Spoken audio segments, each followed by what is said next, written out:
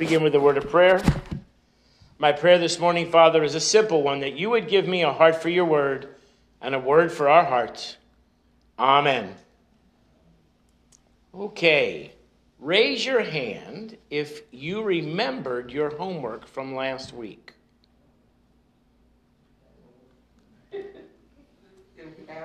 It looks like this. You have one right there, Kara. You did your homework. Kara did her homework and forgot, right? I'm encouraging you. So last week's sermon was called Notebook Revival. This week's is called Notebook Revival 2. Guess what next week's is going to be called? Yes, Notebook Revival 3. We have to start taking responsibility for our spiritual education. This is not Doc Madison's comedy hour where you get to come and appreciate a good sermon like Danny said and then go home and forget it. So having said that, there were 3 main points in last week's sermon. Linda is not allowed to answer because she took notes last week. There were only 3 points. Vicky is excused too because I reviewed them with her during the week. We went over them once. Who remembers? There were 3 points. That's why you got to bring a notebook to church. Point number 1 was come hungry. Feeding of the 5. You weren't even here. You're just guessing. Come hungry. We come together to praise God and to look into God's word. You got to come hungry. The second one was eat your fill. There you go. And the third one was, Vicky is excused. Let somebody else have it. Well, share the leftovers. There were 12 baskets of leftovers. You've got to take what you learn out those doors and into the community. That was last week. Now there's more notes for this week. And guess what? As long as you come here, there will be notes. I will try and prepare something for you to take home. Now, if you need a moment, you could actually write a little note in about the children's sermon and the 5-fingered prayer so you don't forget what they are. I don't know, draw a trace of your hand in your notebook and just label them however you want to do it. So I was reading a book called Reading the Bible with Rabbi Jesus. And it's written by a Hebrew scholar who said we need to look more at the Hebrew side of Jesus' life sometimes than what we interpret as an Anglo-Western view. Because Jesus did not live in an English garden like the flannel graphs when I was a kid. Remember those pictures they put up, and there'd be roses and daisies and the nice iconic hills with the shepherds and the white sheep? I've been to Israel. It doesn't look like that at all. I've been to the Garden Tomb, and it's a beautiful garden, but it doesn't look like we think it does. And we often think of Jesus as belonging to us rather than to the culture from which he was raised. Then she encouraged the reader, and that would be me in this case, to go back and look at the pronouns in Scripture. Now, what does that mean? In English, we have the pronoun you. It can mean first person singular, right? You need to bring a notebook to church. Or it can mean, I have to point at one person. Did you bring a notebook? You need to bring a notebook to church. Or it can mean second person plural. You need to bring a notebook. You see where we're going? And when the translators go from Greek and Hebrew to English, there's no real clear bridge for that. We don't know if they're saying you or you. Now, the author also said she wished that people from the South would translate the Bible, because you have you and you have y'all. She said that would make it so much easier. So then, what do you do when you're challenged to go back and look at the pronouns? You pick one of your favorite spots in the Bible and you go right to the Lord's Prayer. Now, if you want to check my translation ability, you are welcome so to do. There's a great app you can get on your phone, or it's a website called Bible Hub. Click on the one that says interlinear, and it has the English and the Greek on top of each other, and then down underneath in little tiny print, it will give you the parsing First person, second person, verb, noun, whatever. So, Jesus, and I want you to hear this, not just once, but 4 times in this passage, he says, when you pray. When you pray. When you pray. And he goes through all of the things you shouldn't do. Don't repeat things over and over. Don't try to be noticed by the people around you. And he finally gets down to the nitty-gritty. This is what your outline of prayer should look like. He's commanded the disciples to pray 4 times. Now, we're Baptists. We believe that there are 2 sacraments, 2 things that Jesus commanded. One is communion, and the other is baptism. The people across the street believe that Jesus commanded them to do 7 things. Now, I want you to know that we do the 7 things, but we call the other 5 ordinances because we've only got the 2 sacraments. Baptism is a sacrament. Communion is a sacrament. Joining the church, confirmation is a sacrament across the street. Weddings, funerals, unction, that's a great word. That's praying for the sick. And the one I always forget, ordination. Right? Those are the 7. Prayer should be in that list. He said 4 times, when you pray, when you pray, when you pray, when you pray, and yet it doesn't make the list. And we don't really talk about prayer as a church. In fact, if I were going to flippantly name this sermon, other than Notebook Revival 2, I would name it, Let's Get Rid of the Designated Prayer. Well, why do we have a designated hitter? I made a switch there. Because everybody knows that pitchers can't hit. Right? The bases are loaded, and Aaron Nola, who is pitching a gem, gets up to hit, and the entire crowd goes, right? And the other league has a designated hitter. The pitcher in the other league never has to hit. They've got a guy who just goes up there and hits for him. Well, then you might say, well, Madison, do you remember Cliff Lee? Of course I remember Cliff Lee. Cliff Lee was like the only pitcher that consistently hit. I love Cliff Lee. A couple times we saw him hit a home run to save his own game. But we know that most pitchers can't bat.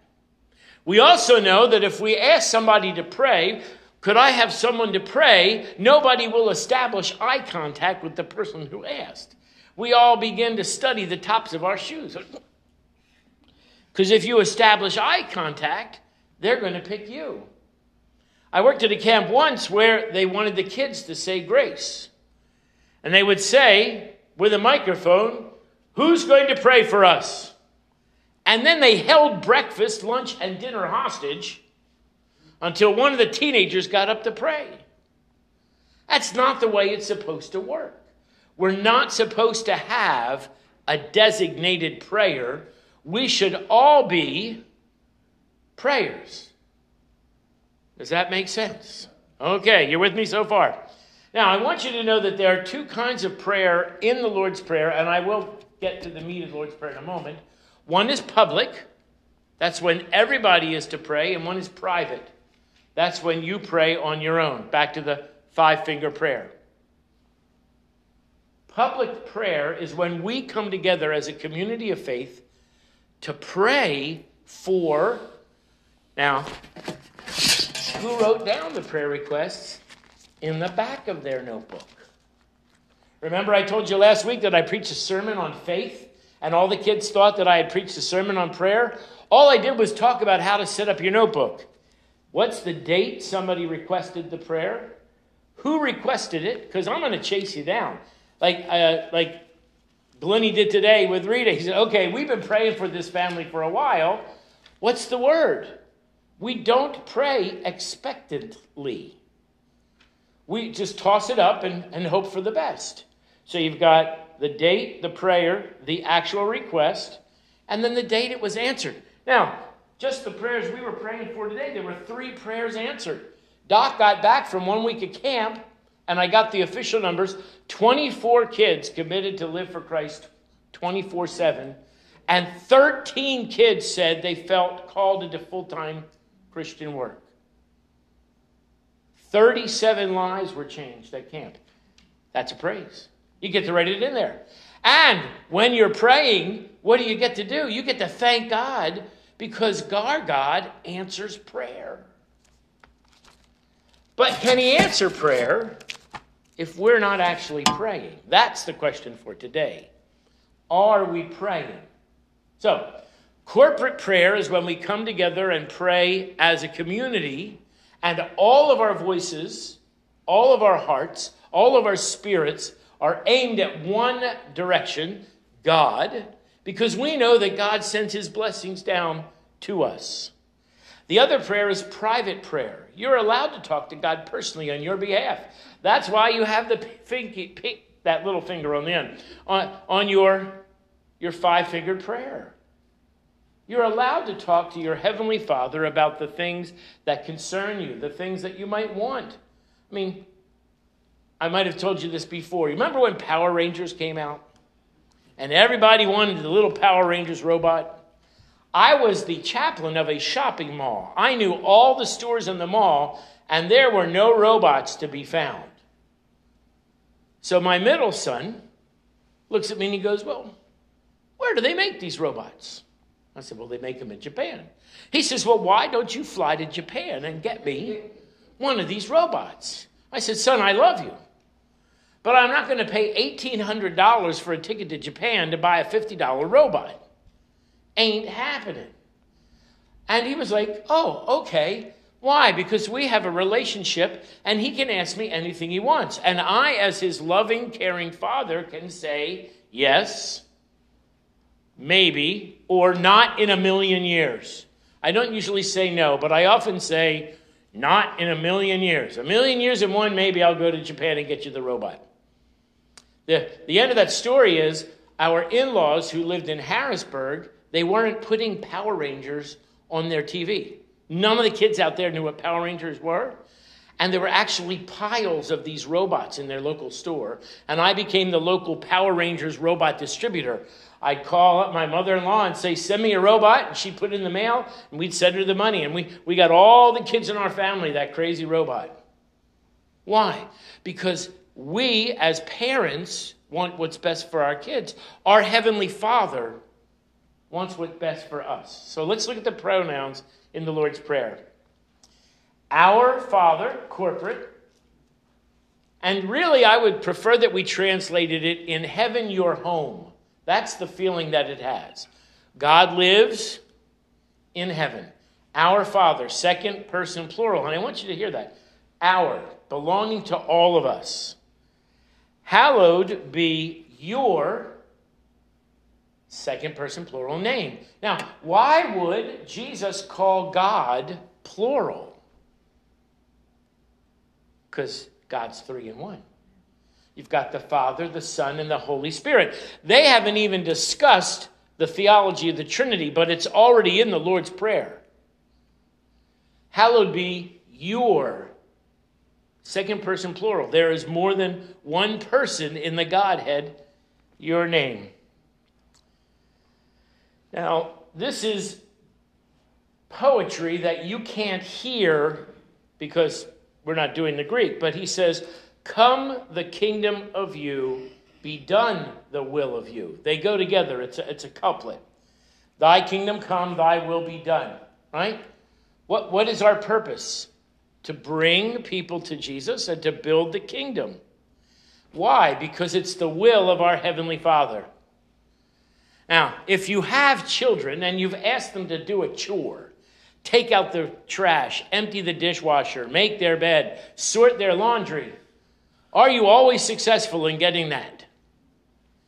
No, we're not. Guess what? Our Heavenly Father is not always successful in getting that from us either. There's 7 ordinances, or 7 sacraments. I added one, prayer, and he's like, he's going to send us all to bed without our supper. Right? The will of him needs to be done so that the kingdom can be built. They often say this about Presbyterians. They call them the frozen chosen. But I believe that the church universal is becoming the frozen chosen. We come, we have a good show, and we go home, and we're not taking it with us. Then it says, now we say, I always get this back to, thy will be done on earth as it is in heaven, is what it says in our Bible. What it says in the Greek is, as in heaven, also on earth. If you lived in God's house and God said, do thus and so, would you do it? If God, with his big booming God voice, with the cherubim and seraphim on either side, and his Shekinah glory filling the temple, and he says, you must do this. You say, well, I'll get to it after I finish my shows. No. And that's the relationship that Jesus is building. God's will is already done in heaven. Now it has to be done in earth. We soften that, as on earth, also in heaven. No, it's the other way around. God said it. It has to be done. We have to do it. Now, if you're taking notes, draw a line, because that's the end of the first part of the public prayer. That's the end of the second person plural nouns. Now's where we get the private prayer. Do you have something in your heart that nobody else knows that you want to have happen or need to have happen? Or a relationship that needs to be healed? A work situation?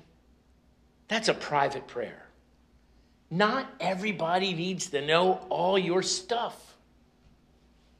But God wants to know all your stuff. In fact, I want you to know that he already knows it before you pray it. He's just waiting for you to say, oh, would you please, Heavenly Father, help your child. So if we were going to translate it, it would say, my daily bread, grant me today. This is personal. This is what I need, Heavenly Father. Provide it for me.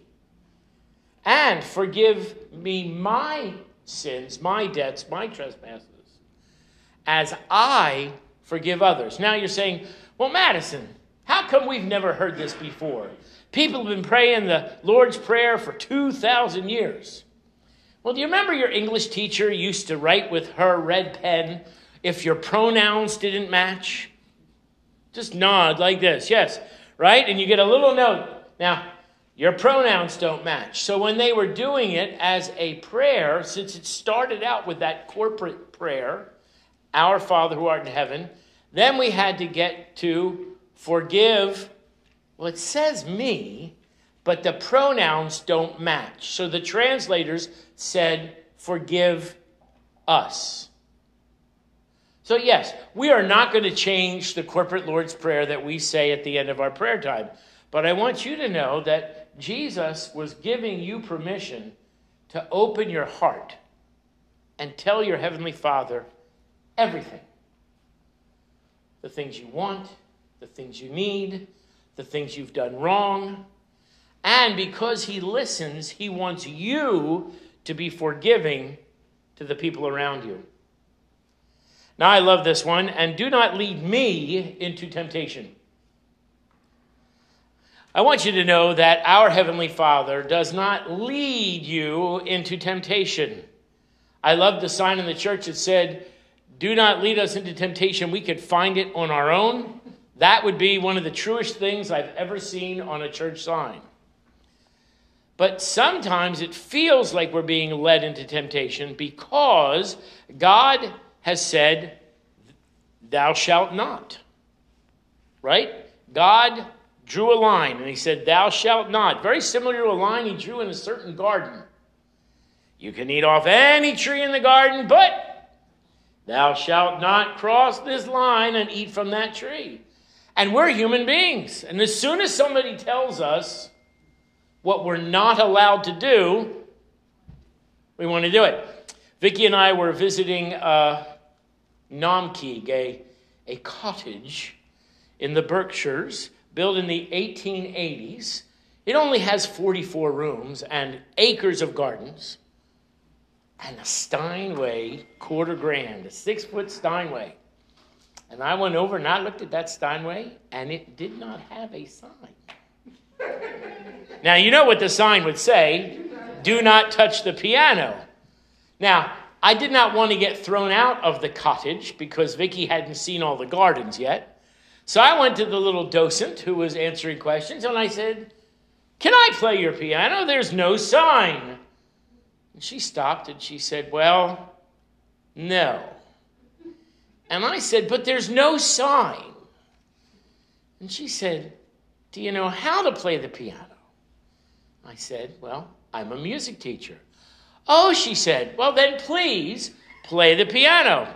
So I sat down and I played the piano, a short little piece that I had written just when people ask you to play the piano. I wrote it. It fits my fingers well. I played it. She said, "Oh, I got goosebumps," she said. "You can just keep playing." Well, I wasn't going to sit there and play the piano all day. Vicky had gardens to see, right? But if there's a sign that says don't touch it, we as human beings are like, I'm going to touch it. Right? So God draws the line. He says, don't cross this line. It's dangerous for you in a sinful way, in a health-wise way, in a social, spiritual way. And as soon as he draws the line, we want to cross it. God does not lead us into temptation, but he does draw clear boundaries for us in which to live. And then Jesus says, if you should cross that boundary, deliver me from evil. Now, if you are taking notes, draw a line, because we're done with the private and we're going back to the public. For thine is the kingdom and the power and the glory forever and ever. Amen. So what does this mean for us? Well, I believe that we need to, as a church, change the way we do our corporate prayer. Here's what I recommend. Please write your prayer request on the prayer list. Glennie comes up and he goes over the prayer list quickly so that we all have an opportunity to write them on our prayer list. And then Glennie is no longer responsible to weave together what we call in the business an extemporaneous prayer. Glennie says this: let's all turn our hearts in prayer to our Heavenly Father. And he says, let's pray for Angel Garrett. And for the next 20 seconds, everybody in the church prays for Angel Garrett. We're not writing checks for the offering. We're not writing our shopping list. We're not taking a quick cat nap. And I hope he prays a long time. I stayed up late last night watching SNL or the Olympics. And I encourage the person who is no longer the designated prayer to have a stopwatch and to give about 20 seconds of time. Now, for really brave, he'll say, pray with somebody. So I could run down and sit with Vicky and we could pray together for that person. Or Wiki and Dee, or you could pray on your own or with another person. And then when prayer is over, we can each go home to the person that we requested for and say, I prayed for you. In fact, I didn't just pray for you. My entire church prayed for you.